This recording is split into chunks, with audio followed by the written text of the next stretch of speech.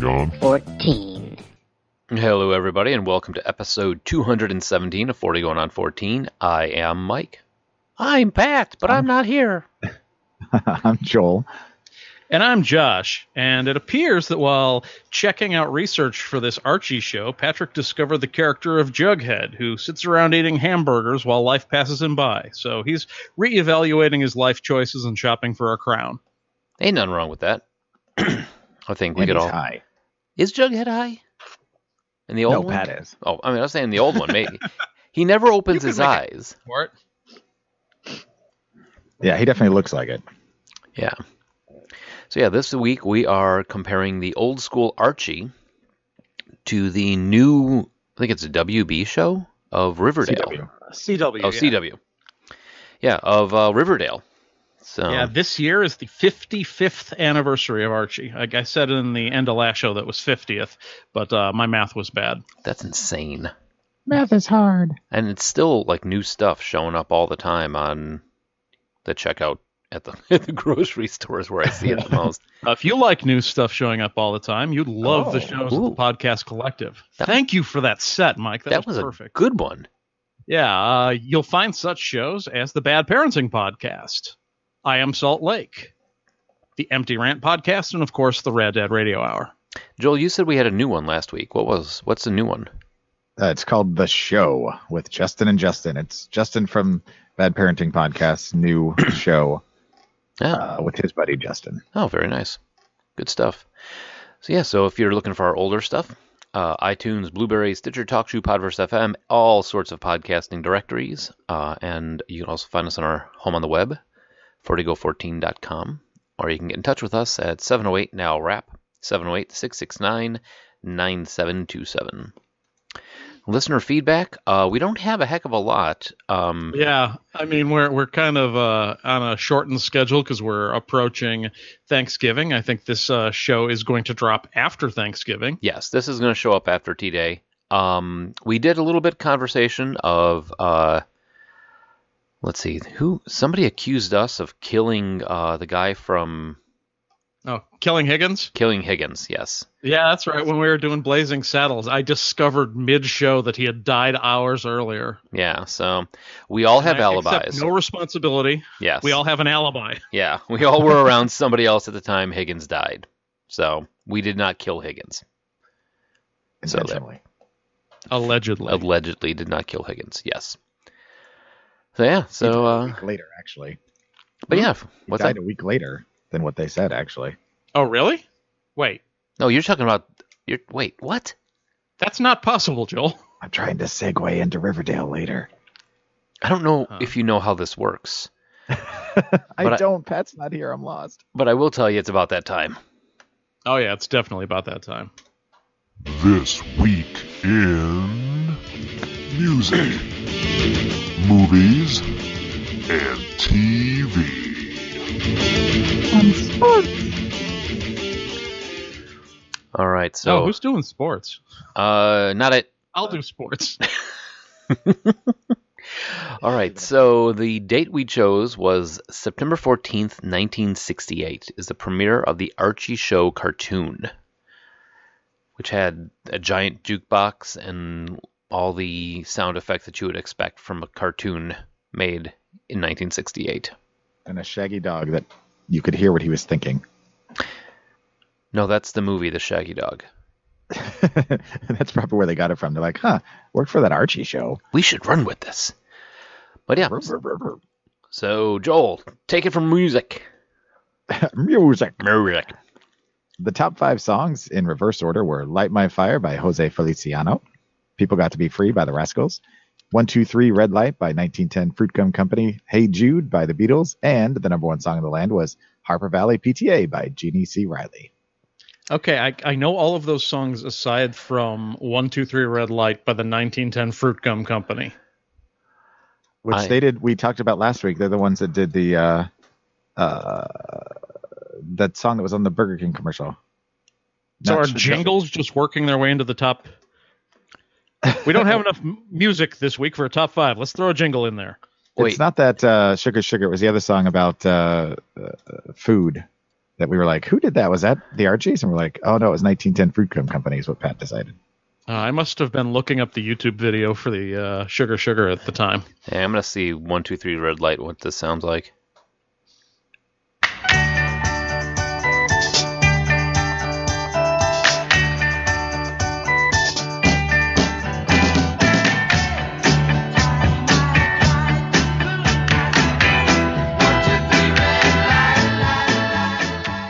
Huh. I kind of dig it. I did. Well, you know Never heard it why? before. Because they show the cover of the album on this. These are the same guys who did Yummy, and That's the one. The Mighty Quinn, Oh. which I love the song The Mighty Quinn. That's a great song. And the lead singer kind of looks like what's his name from Taken? Liam Neeson? Yeah, the lead singer kind of looks like looks like Liam Neeson. I've got a very special set of skills that include yummy, yummy, yummy. And do not include naming bands. Yeah. So I've got something in my 1910 Fruit Gum, great songs, lousy name for a band. No kidding. tummy. What are we going to call ourselves? I don't know. Would you like some gum? Oh, that's brilliant. It's Fruit Gum. It's old. All right. Antonio Hardy was born on September 10th, a master wordsmith and widely considered one of the most influential MCs of the golden age of rap. He pulled his stage name from the show Kung Fu and Vincent Price's character from the movie Beach Party. You may know him as the acronym of the week, PDK. Of course, that's Big Dick Kangaroo. You just turned into Rick. Yeah, the famous scene where Vincent Price is playing a marsupial with a giant erection on the beach. Poor Annette, she was traumatized. What is that, though? I think you looked it up, right? We looked Plus it up. Big Daddy Kane. Yes, BDK, Oh. Big Daddy Kane. Though like I the would Big totally watch a beach movie with a big dick kangaroo running around. Played by Vincent Price. Gaze upon my erection. It throbs for you. And see, I don't know why we worry about not going to these weird places when Pat's not here. It kind of happens naturally. Yeah. Oh, What's in my pouch? Boing. I call him Joey. Okay. Mark Whoa. Anthony. Latin singer whose only top 40 hit was the catchy I Need to Know, and ex-husband of Jennifer Lopez, was born on September 16th. he does have a clothing line though. It's sold at Kohl's. The only reason I know that, yeah, because I saw a sign for it when I was there looking for another Hawaiian shirt, and it was kind of weird because I saw his name and it was just kind of like, why do I know that? But that's all. Go up to the register. I need to know how much this is. Well, it's crazy to me that he only had one top 40 hit because I would have assumed, like, I thought I remembered more than that. Huh. I don't know. Pat wrote that one, not me. So Yeah, but I'm looking online and I don't see another one that's like I remember. So my memory is obviously faulty. you're confusing him with Ricky Martin. Maybe. Could be. I confuse Jennifer Lopez with Ricky Martin all the time.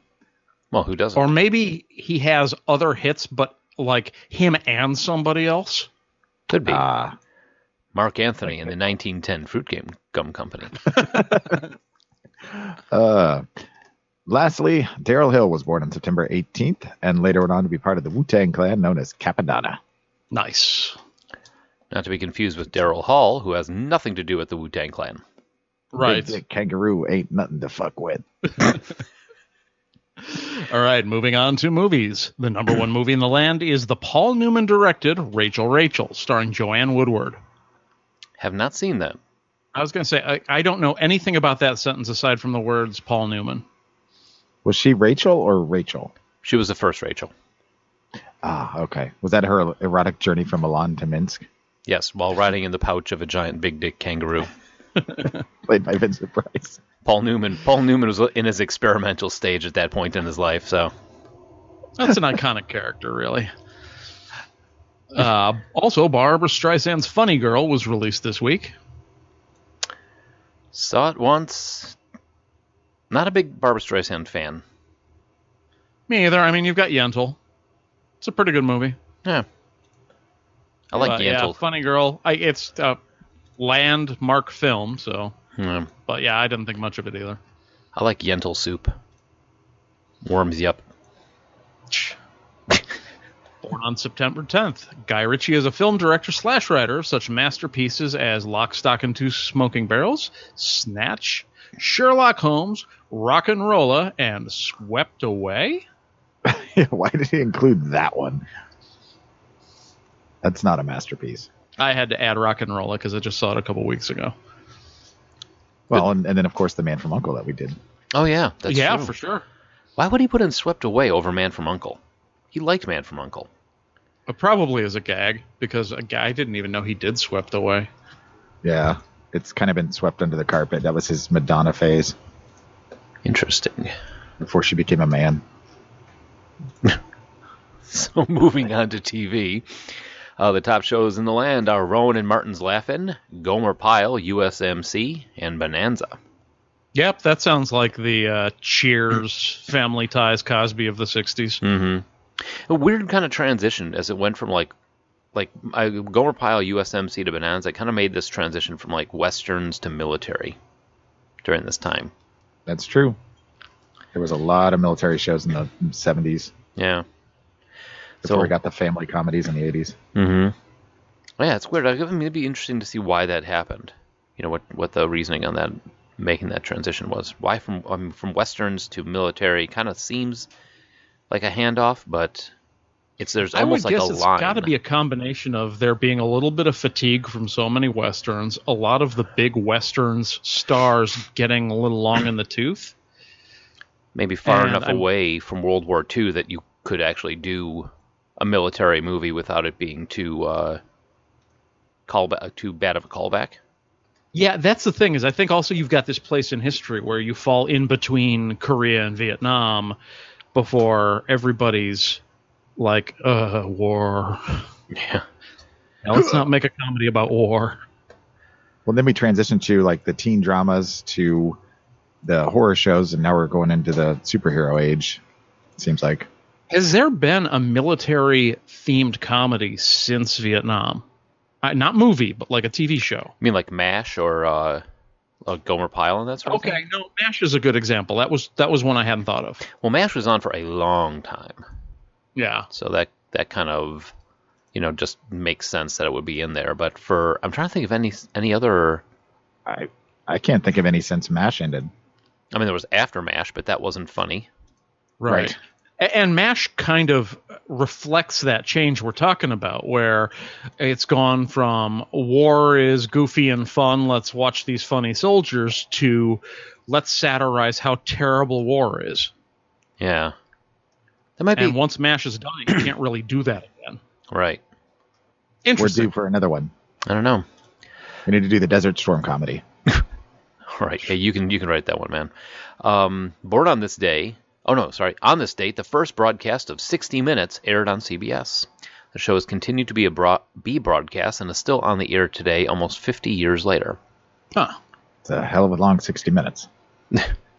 Born on this day is the super douchey Dan Cortese, known for a slew of terrible television shows such as Melrose Place and Veronica's Closet. We should all turn our hats backward in tribute. My hat was backwards. Now it's forwards. Yeah, Dan Cortez. I'm not wearing a hat. He was like the epitome of the douche, in my opinion. Dan Cortese. Yeah, the name's familiar, but I couldn't pick him out of a lineup. I'm Googling him now. Yeah. Imagine kind of orangey, long-haired, goofy smile, hat back. Women think he's sexy, but he's kind of I don't know what happened. I clicked Dan Cortese and searched it out of our show notes, and I got a picture of Gerald Ford. Oh. Well, and I got a picture of Bill Hader as... Oh, there he is. Yeah, he's a douchebag. Okay. That's funny. There's all these pictures legitimately of Dan Cortese, and right in the middle there's a picture of Bill Hader as Stefan. All right, so Paul F. Tompkins was born on September 12th. He has done stand-up, guest shots, recurring roles, and lots of voice work on shows such as BoJack Horseman, Rick and Morty, and Bob's Burgers. If you're not familiar with his stand-up, Patrick highly recommends it. He's a funny dude. And His character, he plays Mr. Peanut Butter on BoJack Horseman. He's phenomenal. He kind of looks like Anchorman. Yeah, he's got that mustache and The hair thing going. He's entertaining guy for sure. Nice. I never seen any of it. just saw a comedy routine where he was guesting. It was a Eugene Merman bit where he had Paul F. Tompkins and Kumail Nanjiani kind of do a guest spot in the middle of his bit. He does the voice of Gladstone Gander in DuckTales, the new one. Huh. We got to do that too. Oh, man, I got to see the new DuckTales. I hear it's amazing. I heard was gonna great say. stuff. Yeah, we definitely have to do a DuckTales show. We got to put that on the list. Oh, yeah. Throw it into the I'm notes. working on it. Yeah, so September 16th was also the famous appearance of Richard Nixon on Rowan and Martin's Laugh-In, where he said, "Sock it to me." Yeah, we've actually talked about that moment quite a few times on the show already. Yeah, if you'd like to hear Woody Allen do a Richard Nixon impersonation, Joel. See, See, that's exactly why he was never on Laugh-In. I couldn't think of anything. Oh, I'm not a crook. I did sleep with my stepdaughter, though. All right, moving on to sports. Jesus you. Christ. In a boxing match held outdoors in snow in the early morning hours of Stockholm so that it could be televised in primetime America, Jimmy Ellis beat Floyd Patterson in 15 rounds for the heavyweight boxing title. Patterson was denied his attempt at a third recapturing of the title in what is generally considered one of the worst judged matches in boxing history. Referee Harold Villan, who was the sole judge, scored 9 rounds for Ellis and 6 rounds for Patterson, despite what everyone described as a beating handed out by Patterson.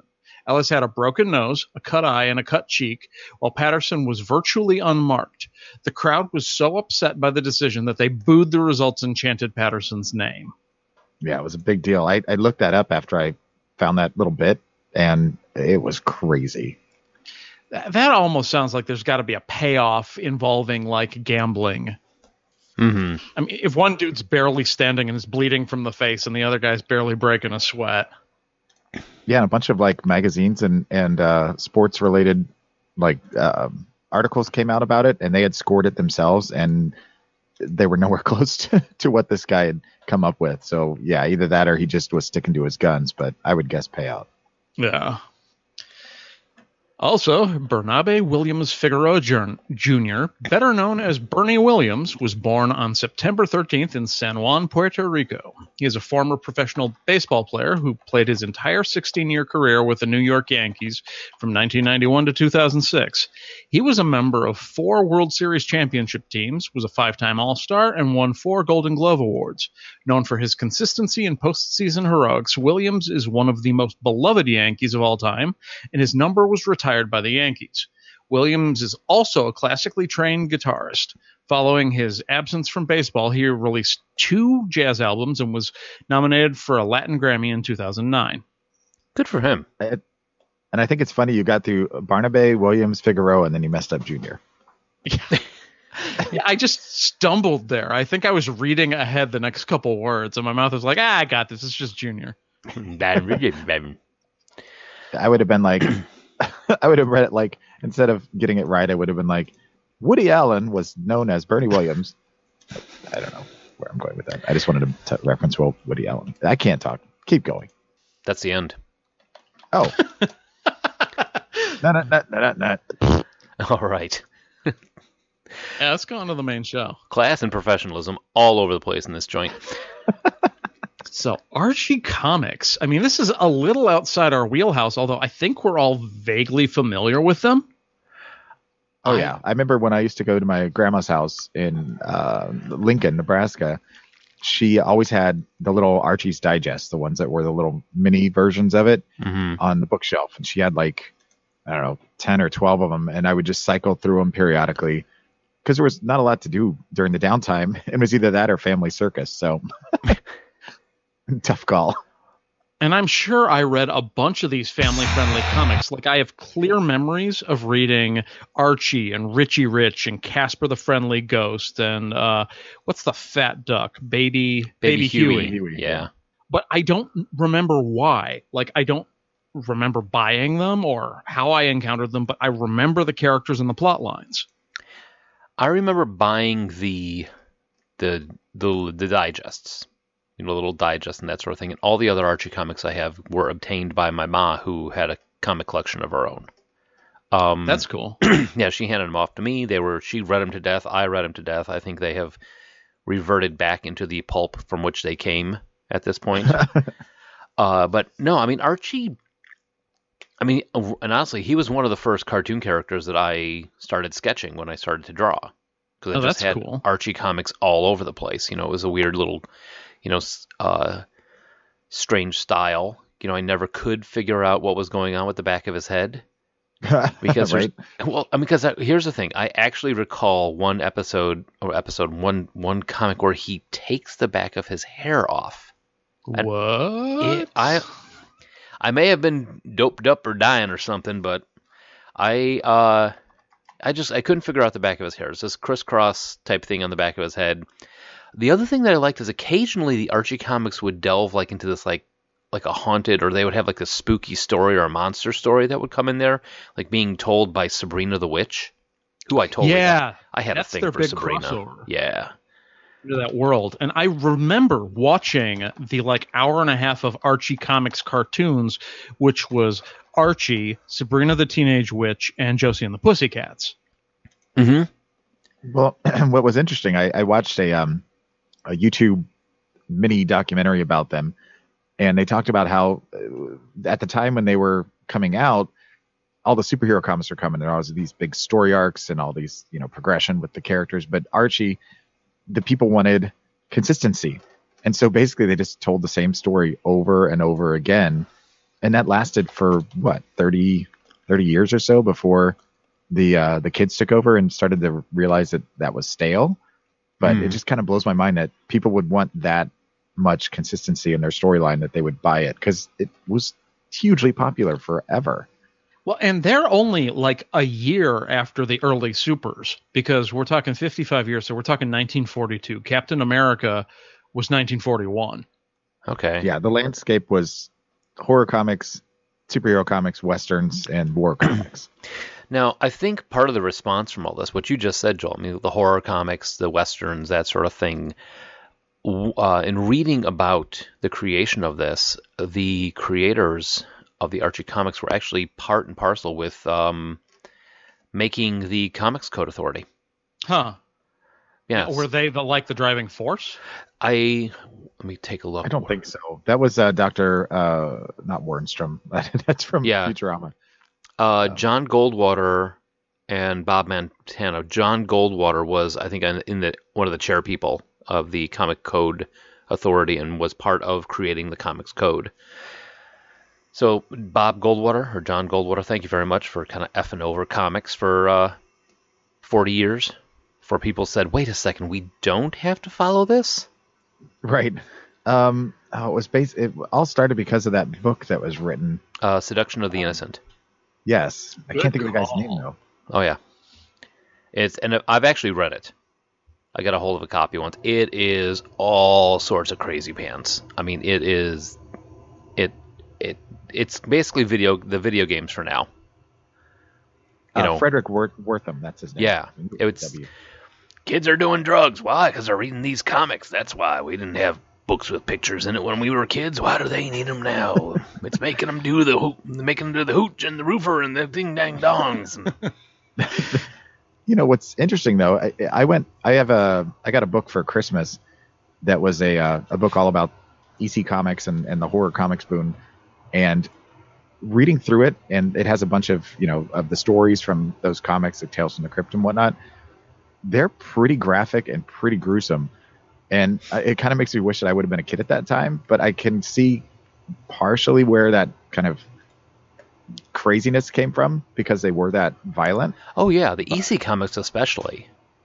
Well, and I guess it makes sense as a reactionary kind of clapback to comics are crazy right now, and what are they doing to our kids? Let's do something that's explicitly family friendly. Mm-hmm. And without Archie, I wonder if we even get Scooby-Doo or some of the other, Grape Ape, all of the knockoff. We've got 4 teenagers and a talking animal. Right. Well, they initially created this to, exactly like you said, something family-friendly, but they based it off you're gonna love this. The Andy Hardy movies that starred Mickey Rooney, who is a That makes show sense. favorite. Walkers. Yeah. I've always kind of thought of Archie as the earlier animated precursor to something like Happy Days. And Happy Days has some of those same feelings where we're like eternally stuck in the 1950s. Well, and you think about at the time with all those other comics, they were kind of geared toward boys. So here you've got, number one, teenagers, which there weren't a lot of teenagers in comics until Spider-Man came around. And you've got, these, like I said, family-friendly kind of love triangle. And so girls could get into it, and young boys who weren't into superheroes, gave them something to read that was kind of funny. And Jughead was kind of the goofy hamburger eating buddy. Yeah. So it made sense that it fit a niche,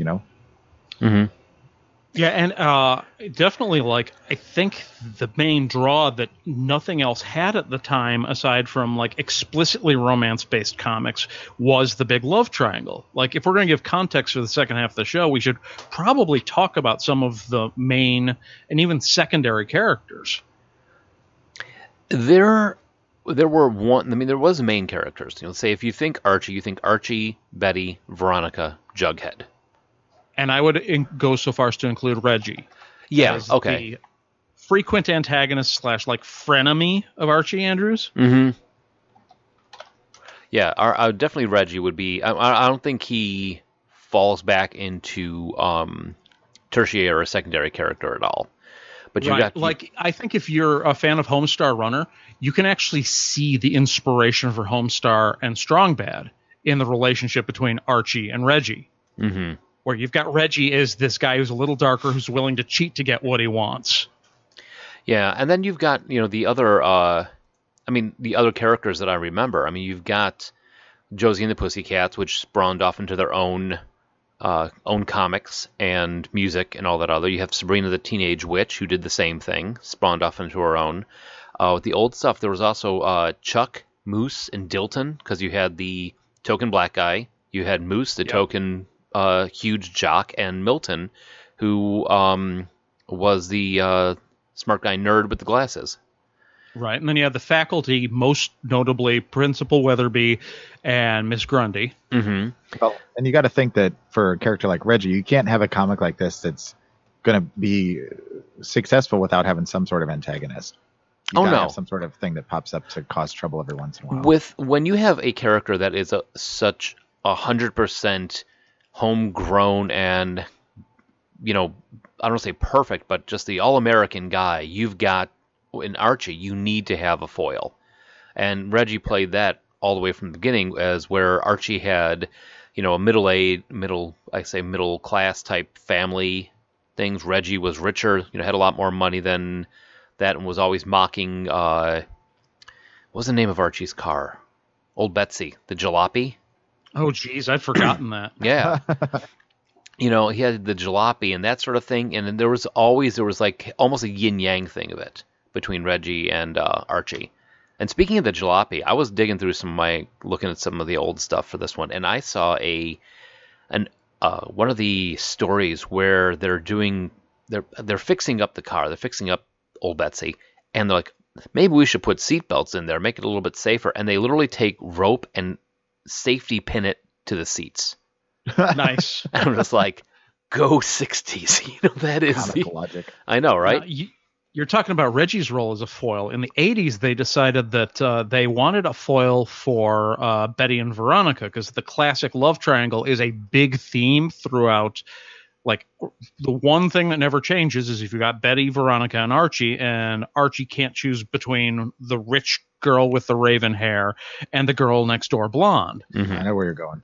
So they brought in this redhead to complete the set, who is her whole thing was she was kind of hyper sexy, which is the kind of the stereotype when it comes to redheaded girls. And to back fill in her story, she had a fraternal twin brother. So yeah, you've got Cheryl Blossom and her brother Jason. Mm-hmm. Which I would not mention, except it's going to be super relevant when we get to the second half. Oh, yeah. And they actually, like we had talked about when we were discussing it during the during the previous show, over the notes and all that, they actually took her out for a little while. Yeah, they considered her way too sexual for a children's comic book, and we're just like, yeah, we got to cut this character. And eventually they brought her back in a big reveal for, like, she's come back to town, everyone get nervous. Yeah. Archie was about to make a decision, and now there's another girl after him. Well, and the other thing that when you say children's comic is that it started out geared towards not necessarily older audiences, but teens.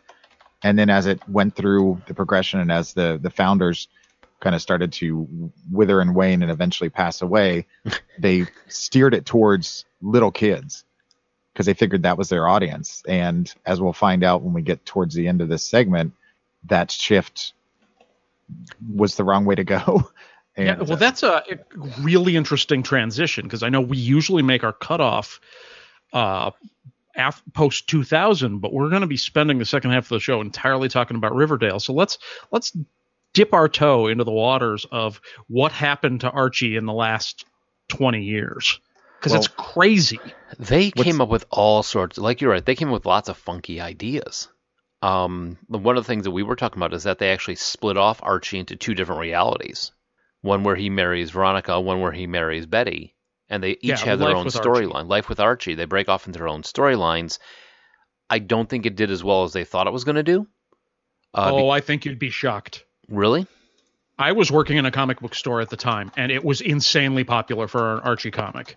You have no idea. Because they updated it. They were like, the biggest problem with Archie comics is nothing ever changes, which, as we discussed just a minute ago, that was part of the point. Well, but it was kind of lame because nothing changed. It sounds like you're trying to get in here, Joel. So, oh no, I was just going to say one of the things that was interesting that brings us to that transition is Roberto Aguirre Sacasa, the guy who's developed the Riverdale series. In 2003, he wrote a play called Archie's Weird Fantasy, where it turns out that Archie, the kids are growing up, and Archie turns out to be gay. And the founders of Archie Comics were so negatively opposed to it that they got it shut down. Well, move on to when Jonathan Goldwater, the son of John Goldwater, and Nancy Silberkleit, the daughter of the other Maurice Coyne, I think was his name, take over the company, and they're diametrically opposed to each other. Nancy wants to go to the young market, and Jonathan sees the potential of the shift to things like Afterlife with Archie and the Predator. And so he hires on Roberto to kind of write some stories. And then eventually Roberto becomes their head. What do they call those guys? Editor? Right. Kind of like, Masticholi. Like the showrunner. Yeah. So Masticholi. And so here's this guy that they were trying to keep away from it because his ideas were too, off the deep end. And now he's the one that's the driving force behind everything that's happening. And Nancy has gone completely insane. And there's a whole bunch of great stories about her. But John now is in control. And he's the one that's championed the direction it's headed, that now has turned it into being as popular as it was back in the 40s. Yeah. And they reached some compromises. Like, they're not going to take the iconic character totally left turn and decide to make a character whose a core part of him is love triangle with two girls and make him gay. But they are like, we're trying to update this for modern audiences. In a high school, there's no reason why we shouldn't have a gay kid, which is why they brought in Kevin. Mm-hmm. And Kevin is actually not partially, but there's a interaction, the ending of Life with Archie with Kevin. Life with Archie, what you were talking about is Archie in his two paths. He marries one or the other. It's him going past teenager into his adult years. Mm-hmm. And then they wind up ending both series, one with Betty, one with Veronica, on the same note, where Archie takes a bullet for Kevin, who has become a senator. Yep.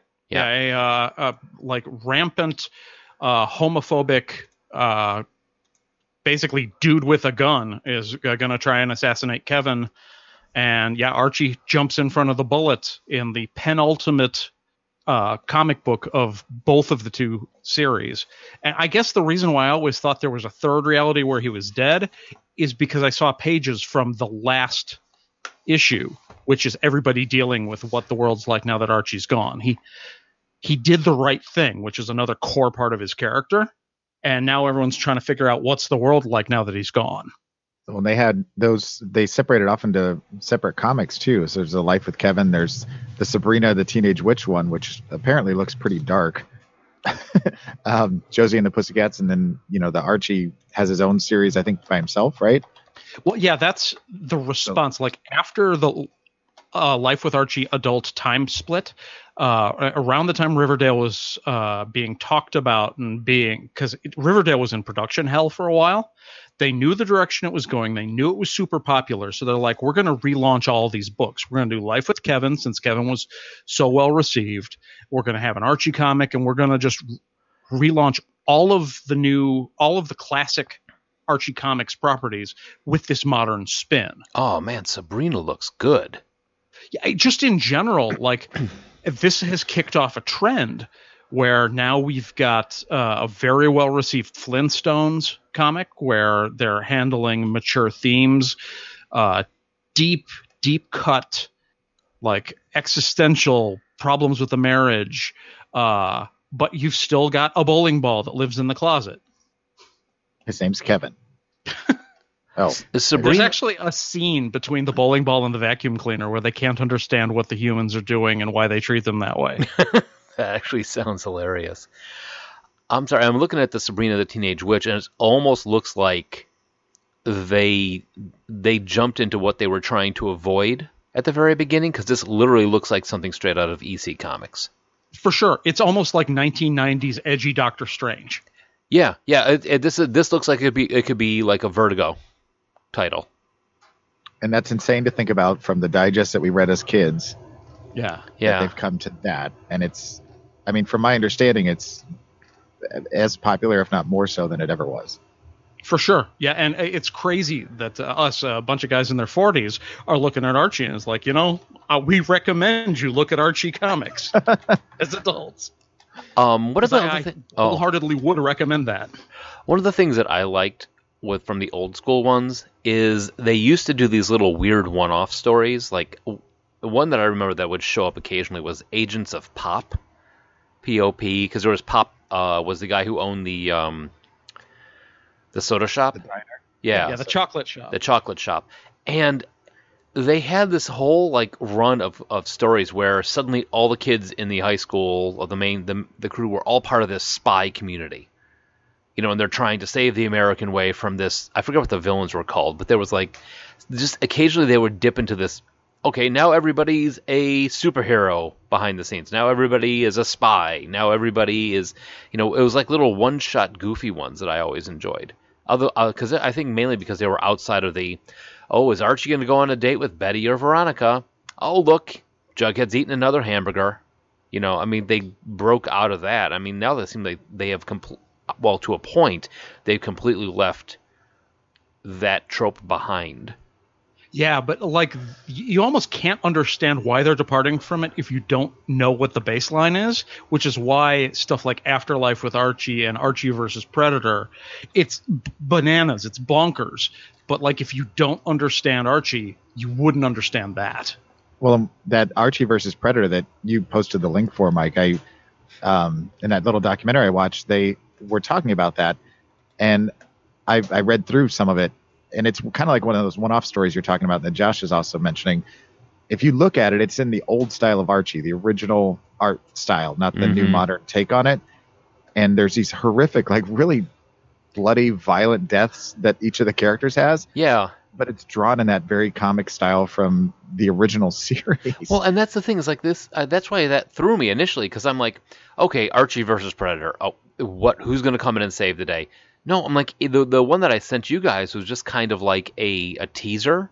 But in that one, Betty, I don't know what happens in the very beginning, but Betty winds up running away, falling down into tunnels, getting all bloodied up.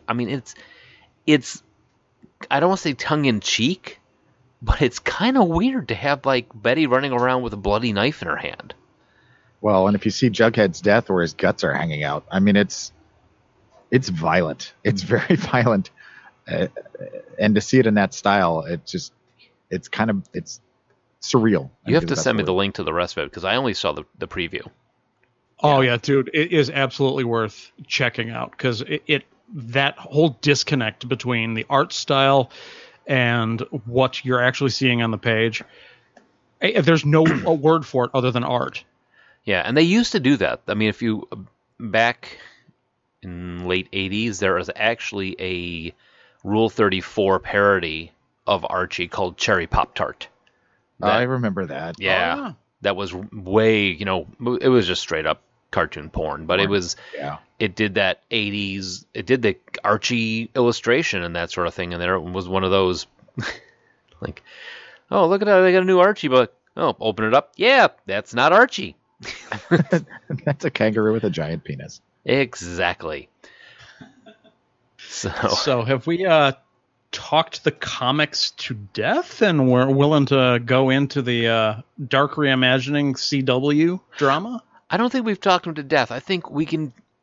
We think we could talk a hell of a lot more on this. I think just to keep the show at a reasonable, normal pace, we should move on because there's just so much history to Archie. I mean, for just straight up, it's a comic that's been around for 55. It's been here around for more than half a century. What the heck? Yeah. Older than any of us. We just don't need people calling in, why the hell is the Archie episode 4 hours? Exactly. Well, and I think we should leave it kind of on a note that, Josh was there when the relaunch happened. And I think Mike and I have both dipped our toes into it pretty heavily as far as the current run, that we can all agree that it's something that you should really check out. Yeah. A lot of toe dipping in this episode. So, all right. Well, we will be back in a little bit. We're going to talk about the video reboot of Archie, which is called Riverdale and is currently on Netflix. So I'm going to call spoilers now because it's pretty much all spoilers. That's any conversation we have is going to be spoilers. All right. Cool.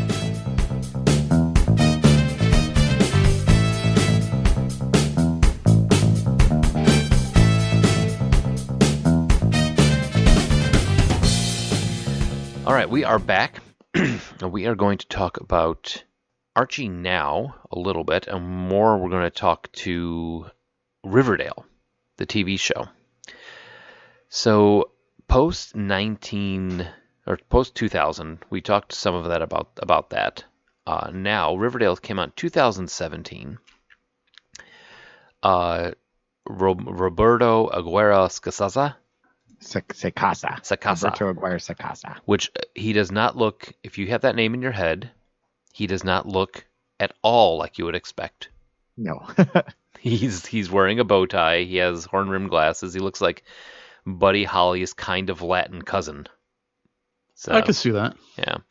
But he is known for writing such movies as Carrie, which we already have talked about, and also The Town That Dreaded Sundown, along with, strangely enough, episodes produces Glee.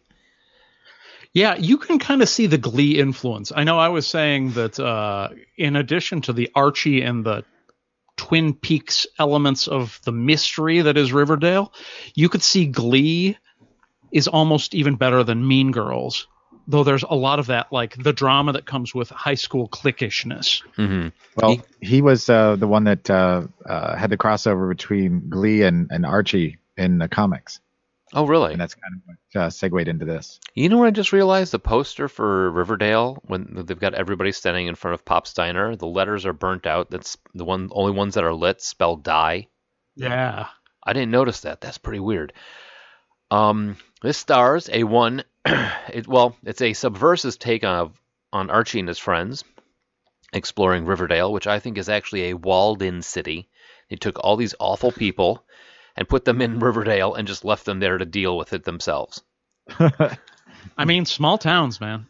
They're not all like that, but this is a common theme that there's a lot of darkness and secrets in small towns. Mm-hmm. From Twin Peaks to Smallville, this is like a theme.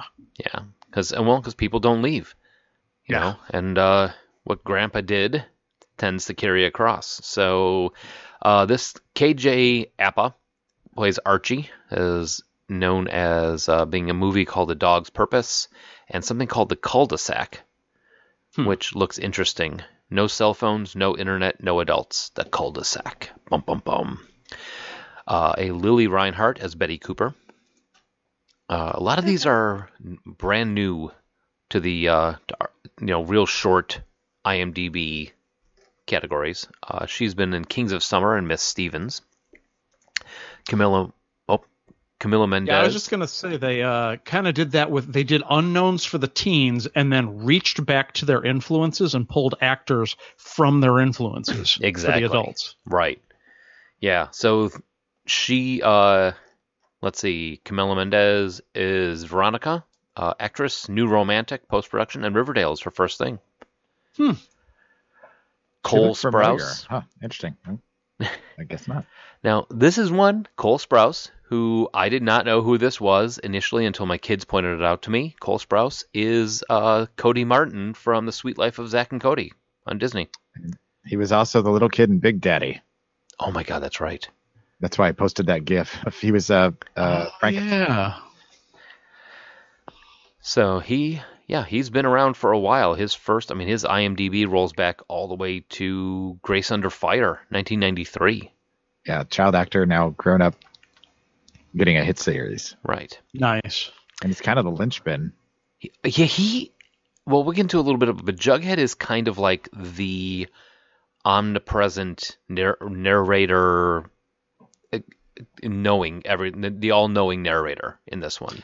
It's a good bracket device, even more ever present than if we're gonna hammer on the Twin Peaks, and I know we will. Like Cooper talking into his personal tape recorder.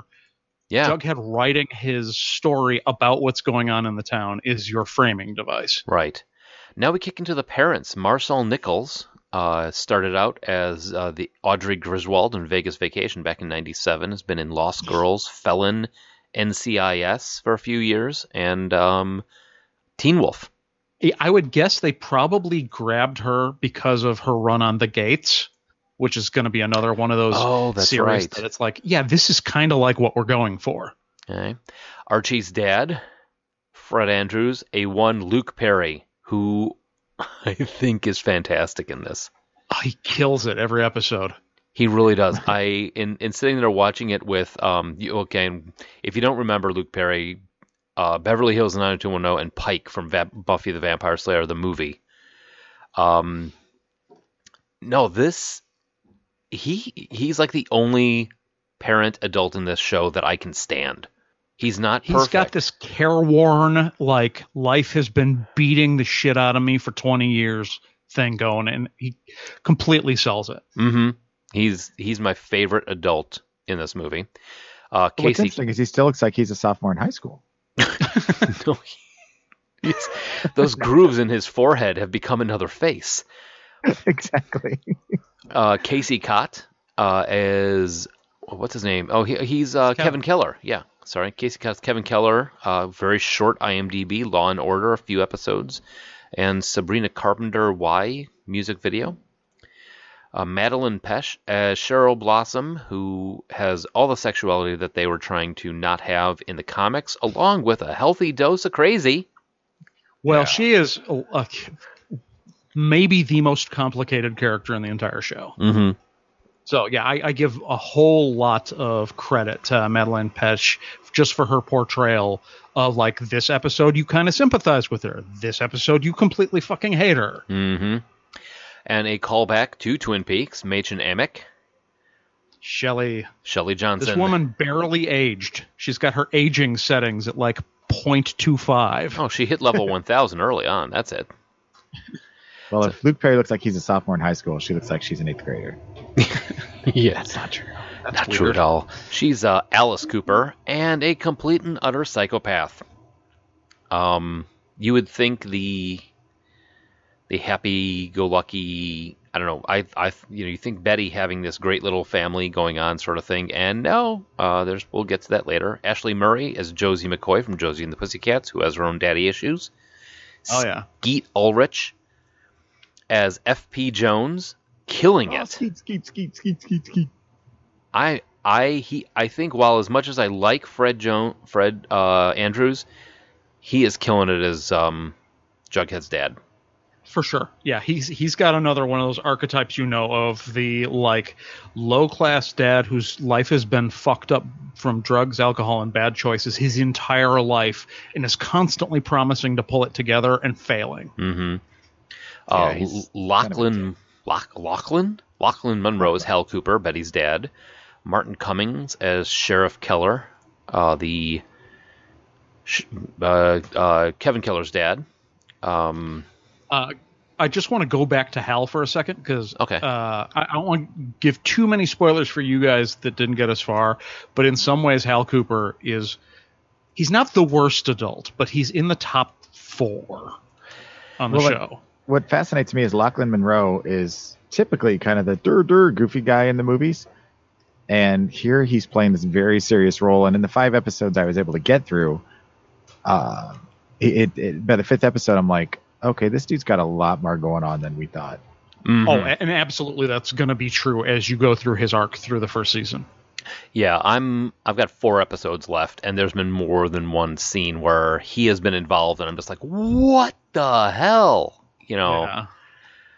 Which, again, we'll get to that a little bit later. Keep going through. When putting together the cast list on this, I kept seeing people like, how do I have to? But then there's so many people that are like, you need to know about them. So we're going to go down to, who do we stop with? Lachlan Monroe as Hal Cooper, the dad, Betty's dad. Martin Cummins as Sheriff Keller. Nathalie Bolt, Penelope Blossom, of the Blossom family. And, again, District 9, Sarah Livingston. That's what I'm trying to remember what I remembered her for. She's got a good IMDb. She plays the psychotic mother very well. Haley Laws, Valerie Brown, one of the Pussycats. Aisha Bromfield as Melody Valentine, another Pussycat. Mark Consuelos as Hiram Lodge, who I have not seen yet. It's because he's not in the first season. Oh, okay, good. Yeah, he's in season 2. And both of these must be. Oh wait, no. No, Charles Melton and Reggie's Reggie's totally in season 1. Yeah, he was the other football guy, right? The captain. Yeah, he was being captain of the football team. Spoilers. Yeah, Moose, Reggie, and Chuck are the non-Archie football players that you see more than once. Mm-hmm. So, some trivia. All the episode titles are based on films, which is completely true, which is actually kind of nice, because the first one, what was the first one? I'm headed over to the page right now to look it up. I lost it when there was an episode that was Faster Pussycat Kill Kill, because it's a total Josie and the Pussycats episode. Yeah, and that is a complete 1960s exploitation film. Well, River's Edge is the first one. Touch of Evil. Oh, yeah. Tonally setting the whole series. Mm-hmm. Yeah, Last Picture Show. And some of these are like, oh, man, I remember, like, Last Picture Show is a fantastic movie. The Outsiders. Which one? A Touch of Evil, the Orson Welles film. Yeah, Lost Weekend. Now, To Riverdale and Back Again. Is that a movie? Chapter 11. That may be the only one. I don't think so. Yeah, that may be the only one that's not. And I'm not going to go into the next season because I don't want to read. I don't even want to read the titles. It was a 1990 TV movie. It was called To Riverdale and Back Again? Yeah, there was a 1990 TV movie. That's right. I stand corrected. No, that I take that back. That should have been the old part of the show. They tried to bring Archie to TV. That was the one. It's in the show notes. Who was David Cruz? Is that? Well, it's Lauren Holly's one of them. I don't recognize the other guys. No, 1990. Okay, so not the one I was thinking of. The one I was thinking of has David Caruso was cast as Archie. But then he was replaced by Dennis Bowen. 1990, To Riverdale and Back Again, Christopher Rich as a 30-something Archie Andrews that returns to his hometown. Huh. So there you go. I also like that they threw in, where is it? I thought there was an episode called Death Proof, but I guess not. Oh, there is. Season 2. Yeah, it's season 2. So, yeah. Oh, that's right. Oh, man. We're going to get to a piece of trivia that exposes how bad I am at math. Okay, in this series, Jughead wears his pronged beanie as an updated version of a whoopee cap, whoopee cap. The character traditionally wears in the comics. The whoopee cap is a popular hat for kids in the early 20th century, made by cutting a fedora into a crown-like shape. Huh. Which Damn, Patrick is fedoras. currently shopping for. A whoopee cap? I don't know if I'd ever want to see Patrick's whoopee cap. Ew. Sticky. All right, so Cole Sprouse had just finished binge-watching The Twilight Zone when he auditioned, which inspired him to read his character's narration in the style of Rod Serling, which he pulls off really well. I'm really impressed with Cole Sprouse in this one. During the first season, there are many 75th annual events happening in the town of Riverdale, such as the 75th annual variety show and the 75th anniversary jubilee in 1941, 75 years ago. Shit, math is hard. Yeah, I did 55 at the top of the show, correcting my 50 from last week. And everyone who's like, that's not how math works, Josh.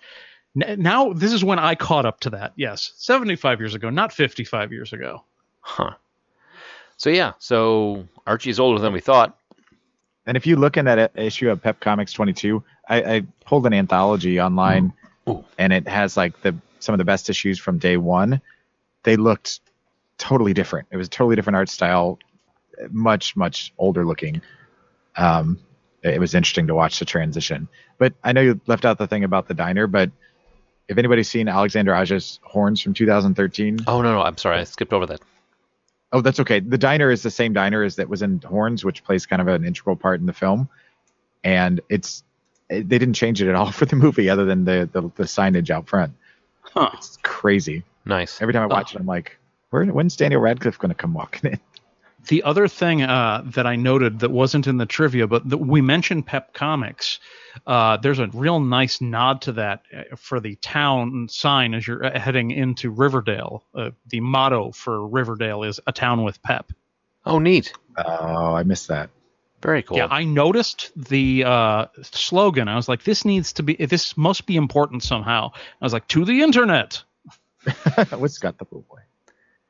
Awesome. So this had been sitting, like, after all the stuff that we watch for this show, Netflix is like, hey, you may be interested, because now it has like the percentages thing in there.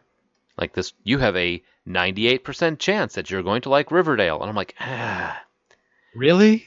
yeah, really? Come on, Netflix. I know I watched some goofy stuff for this, but, come on. Am I really CW's teen soap opera based on Archie? For Yeah. real? You think I like this? Man, I was expecting Degrassi.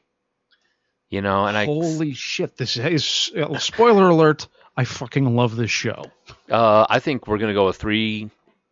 I hate to cut to the end. Spoiler alert, I love this show. How about you, Joel? I know we've been waxing poetic about it in the chat, but you've been kind of quiet. I don't know if we are 3 for 3. Well, here's the thing. When I sat down to watch it, I was like, okay, I've done some research on the old. I need to watch the TV show. And I'm like, man, there's so many things I need to be doing right now, but I got to at least watch one episode and then I'll watch some more at lunch, whenever I get time. So I'm midway through the first episode. I'm like, this really feels a lot like Twin Peaks. And then at the end of the episode where they have the cliffhanger, I'm like, fuck it, I got to watch another one now, damn it. So I ended up watching a second episode, even though I hadn't planned on it, because it caught me. No, did. that and what you just said about Twin Peaks is exactly what I said. I watched the first episode, the body in the water, the weirdness going on with the family, that sort of thing. And I'm just like, and the narration at the beginning, Josh, just like, him talking into his tape recorder, the immediate, it's Archie meets Twin Peaks. Yeah, you take out the Lynchian uber weirdness and deep supernatural stuff from Twin Peaks, and what you've got left is a town with a whole lot of dirty secrets and a murder mystery, and it kind of hits the soap opera season 1 Twin Peaks angle super hard. In fact, I would go as far to say that if you watched Twin Peaks and said, I really wanted to get into it, but it got super weird, watch this. Yeah, if you love Twin Peaks season 1 and hated season 3, this is much more to your liking than the new Twin Peaks, which we'll eventually do. Mm-hmm. But don't get us wrong. There are still a lot of teen drama aspects to the show. They still have that in there, but there's so much more going on that's not even secondary plot line. It's just because there's teens. They've got to have something else besides this murder mystery. But There No. are elements of that stuff. And there are elements, but they're not overbearing. Right. Yeah, we talked about the Beauty and the Beast TV show, how it was teen drama hitting the trope so hard it was unwatchable. This goes in the complete opposite direction, where it's instantly compelling and you forgive every time they do something you've already seen on Smallville. You already saw 20 years ago on 90210. Mm-hmm. But it also hits on some stuff that's very relevant today, like the playbook. Oh, yeah, the slut shaming episode? Absolutely. Right.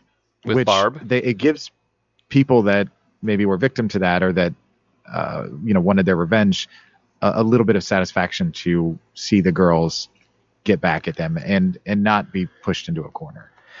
Well, and it managed to do it without being super preachy, too. For sure. That was one of the things. And when I saw the I direction... I'm sorry. I was just saying, when I saw the direction that episode was going in, I was like, here we go. This is where we're going to get super preachy. We're going to get kind of... And then they managed to do it by... They didn't preach about it, but they also watch what happens when, the guys went overboard with the whole going after the girls and keeping the playbook and everything. But then at the same time, Betty got really weird in that one. I mean, with the black hair wig and the maple syrup. Yeah, I don't think you've gotten to where that episode gets a callback, so I'm not going to delve any deeper. Mm-hmm. But that episode has consequences down the line. Uh-oh. I also, in that same vein, frequently when you try and do an update to modern values of a classic property, it is, like you say, preachy, and usually I'll forgive that because representation matters. But one of the things that impressed me is the way they handled Kevin. Oh, yeah. It's like they make a big deal of the fact that his dad accepted him. It was just a thing. When he says he's going to go to the drive-in with a girl who he's obviously not interested in, he's like, aren't there any nice gay kids at your high school? And he's like, yeah, me. Yeah, and they didn't make it a super preachy point where his dad's so awesome because this is his perspective on it. It's just a thing. Kevin is gay. He wants him to find a nice boy. That's the way the world is now. So I was really impressed by the handling of that, where they weren't like, hey, look at us, we're being super modern. Mm-hmm. No, and that was actually, and the whole Kevin character is played off really well. They also occasionally call themselves out when they dip too hard into stereotypes, usually through the voice of Veronica. At one point, she actually goes to Cheryl, who we're going to have to get into in a second. But Cheryl is being Cheryl, like hardcore head bitch. And Veronica's like, okay, you might be a stock villain from a 1990s teen movie, but I'm not. Right. No, actually, it was pretty damn funny when she did that. And she just called... I mean, I like Veronica because she's kind of the... Whereas in the comics, she was the out-of-touch... Well, the old comics, she was the out-of-touch rich girl who really didn't understand how things were going on in the real world. In this one, she's the used-to-be out-of-touch rich girl who got a big old slap of reality in her face. Oh, yeah. And she is instantly lovable. Yeah. And anybody who's a fan of Stranger Things, if you wanted justice for Barb, you should watch episode 2. Because Barb's back and she gets justice. Oh, Ethel Muggs. That's not really... right. It's not really Barb, but she is alive and well. Yeah. So, yeah, the reinterpretations of the characters. So we've been talking about how this is Twin Peaks-ish. Let's delve into a little bit of that, because you've got Riverdale, which is this sleepy little town with an economy based on maple syrup. It's literally saccharine sweet, or sugar sweet. Nice.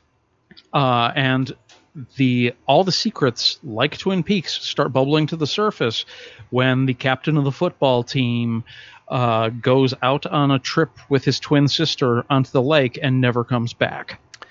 At the start. Right. Well, yeah, that's why I said it didn't say is found dead, because that's a pretty big plot point. Yeah, so he goes out and does not come back. Right, and this is one of those things where we called out spoilers in the beginning of this one, and we are going to have spoilers. So, they go out. It starts out with them going out on the boat, and then they kind of do that cool little before the titles play. They have kind of like a lead into the show. Open. Yeah, they have a cold open, And then the cuts to them going out on the boat, and then Cheryl doused in water, shivering on the side of the shore, being found by a troop of Boy Scouts.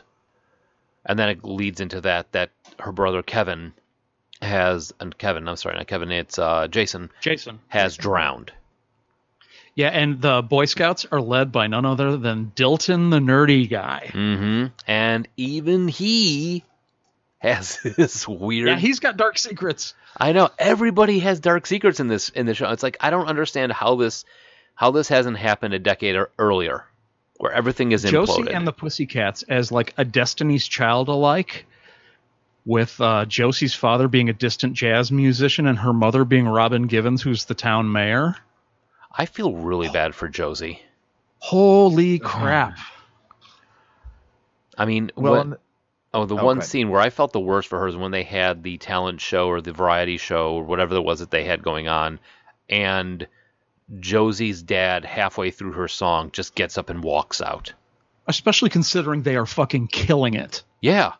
They were doing the show was just doing fantastic on there. It was just one of those, again, he is not on my top 3 adults that I like in this movie or in this show. Yeah, I also love how everything you might see in an early episode that you're like, I don't quite buy what they're doing with this. Maybe like the way Cheryl reacts being head bitch right after her brother just died over the summer.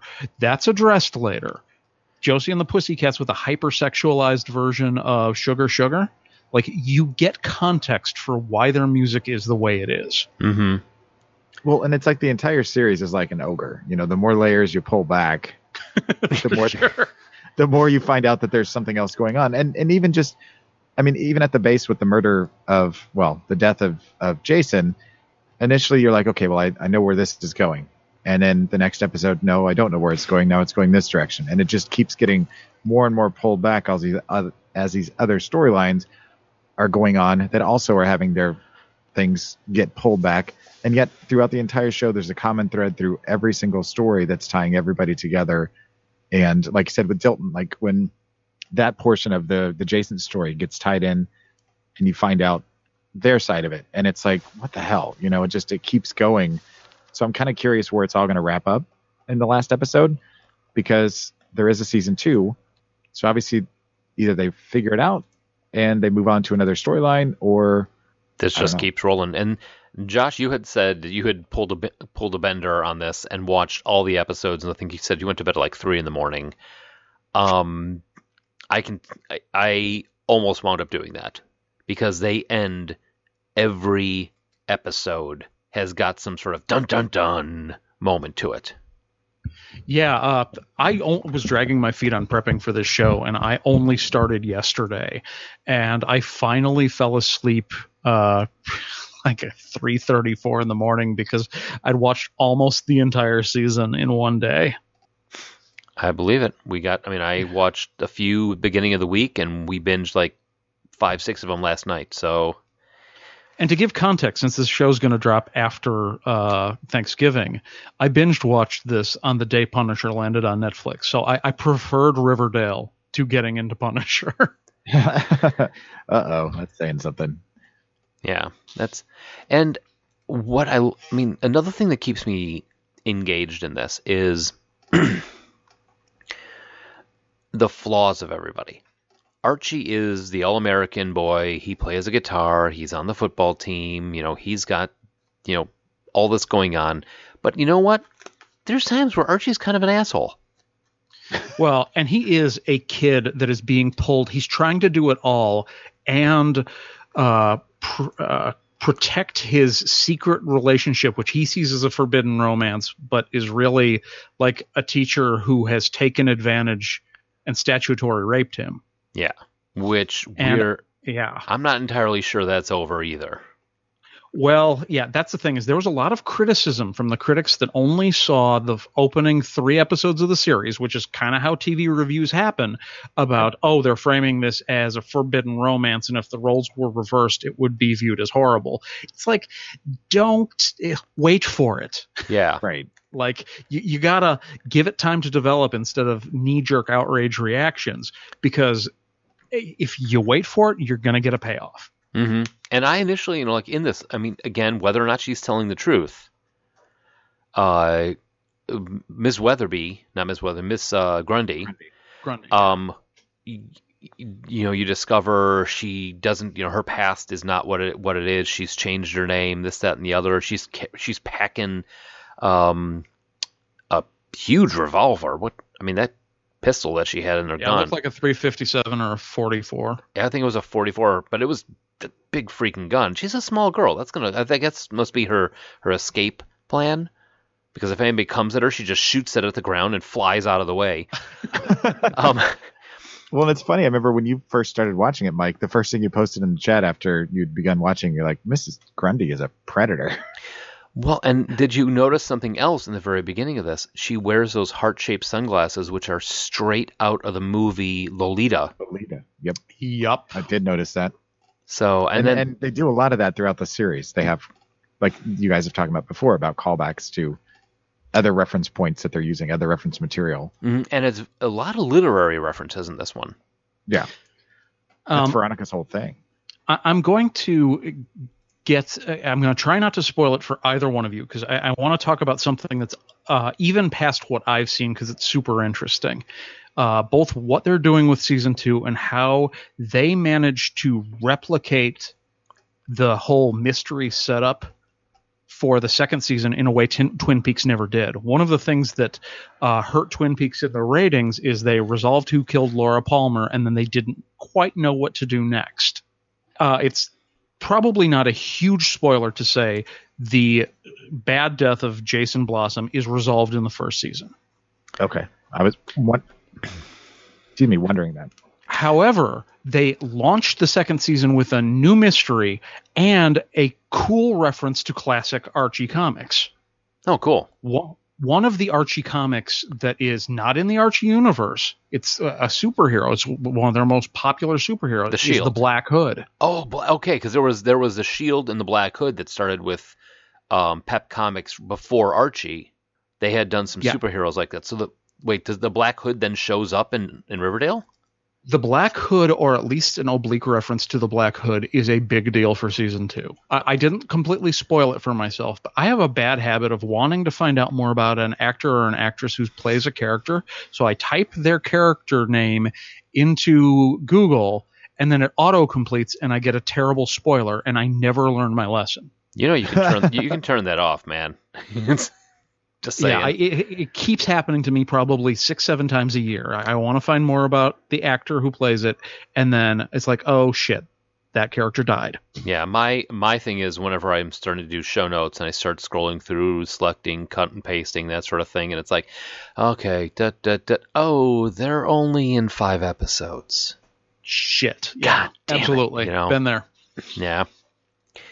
But this is what we take on to entertain you, the listener. But no, Joel, I mean, you're not really deep into this. You're only, like you said, 4 or 5 episodes? 5 episodes. I just finished episode 5 last night. Okay, so are you going to, question across the board for all of us, I think Josh and I have answered, though, are we going to follow this through? I would like to. I legitimately would like to see at least what happens at the end of this season. Of course, time is not my friend. I have very little time during a day to watch something. But since it's on Netflix and I watch things during my lunch, I may use that as my time to complete it. Because at some point, I've got to watch The Defenders, Iron Fist, and Punisher because I'm way behind. For sure. I'm already halfway through this season almost, so I want to at least know what happens. Yeah, it's easier for me to commit to at least capping off season 1 because I've got 1 episode left. I will probably be finished with season 1 today. Nice. And you, Mike, have invested your whole family in it, basically. So yeah, like I was saying, I started watching this on my own, and little by little, it's one of those where as I'm sitting down, people, the rest of the family kind of sits down, that sort of thing, and oh, wait a second. Who's the father? Wait, what? Who did Grandpa do? What? That's sort of, it's one of those things where it's like little by little, everybody's now in there. So I had said earlier, I was getting ready. It's like 10:30, 11 o'clock. I'm like, all right, we got to go to bed. And Yeah, and out of context, all that stuff looks ridiculous. Like if you were just to know about the original comics and see some of the high drama soap opera-ish scenes in a clip, you might be justified in laughing at it in a, what the hell are they doing with this? This is totally smarmy, over the top soap opera, and we're really going to have like Archie mooning about his problems with women and Jughead complaining about what a fuck up he is. But like, you get the whole series, you get the context. They earn every melodramatic moment, in my opinion. Mm-hmm. They really do.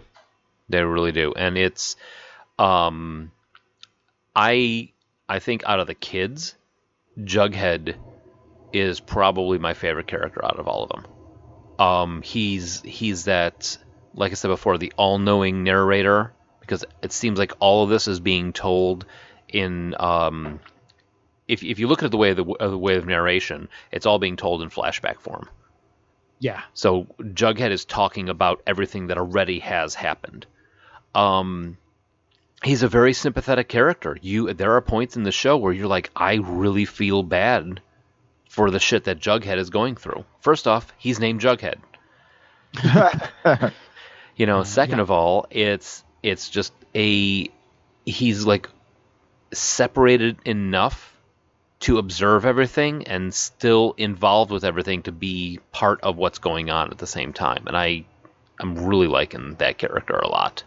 I will say I legitimately like every one of the main four characters, being Archie, Jughead, Betty, and Veronica, and I will expand the core kids cast to actually include Cheryl and say now I'm not as pro Cheryl as I am the other four, but I do legitimately like all five. But my favorite is going to be the character who in some ways is easiest to hate in the comics, but for me was easiest to love in the show, and that's Veronica Lodge. Oh yeah. She's just so great. Yeah, I mean she's stepping into the show with a weird, because it seems like there is this class divide in Riverdale, where you've got the people who live in this, in the main city of town, then you've got the I just thought the rich family. The Blossoms. The Blossoms, yeah, and you've got the Blossoms, then you have their cadre of people, which you discover when they're looking for Betty's sister. There's these two mobs, for lack of a better term.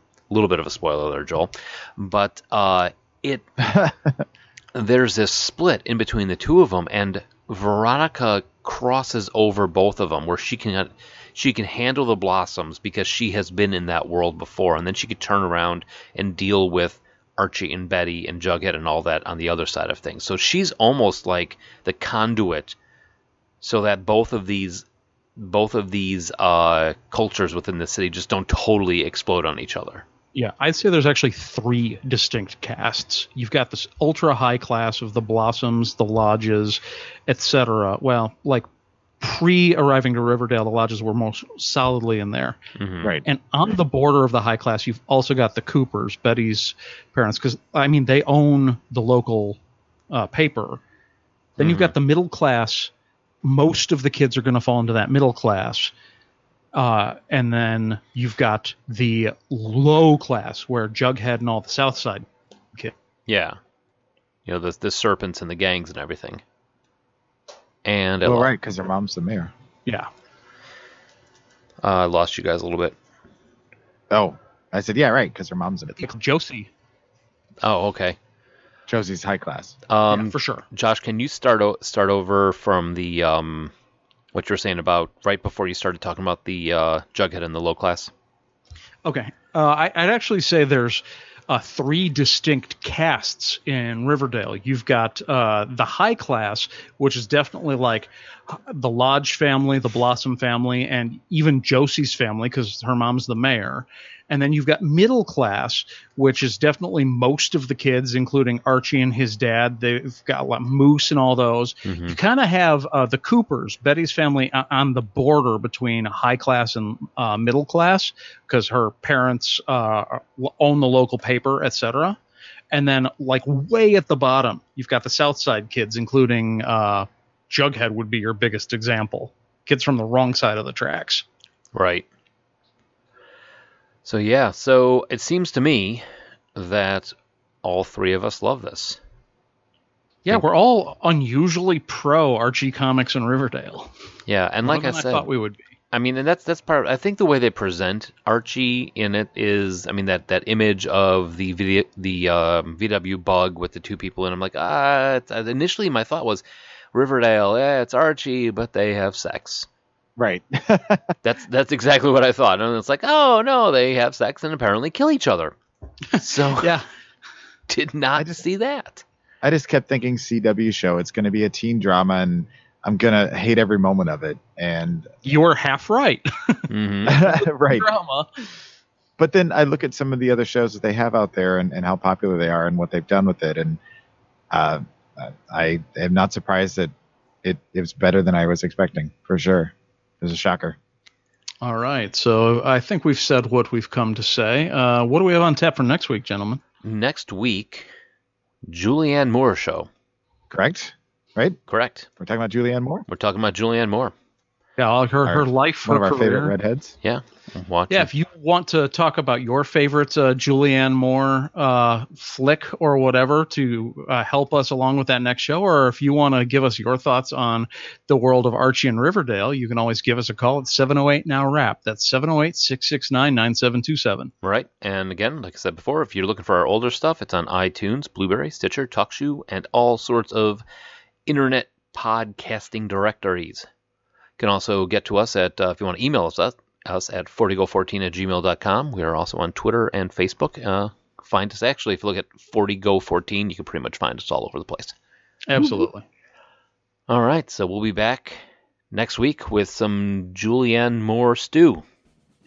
All full of turkey. Not Julianne Moore, us. What is wrong with you two?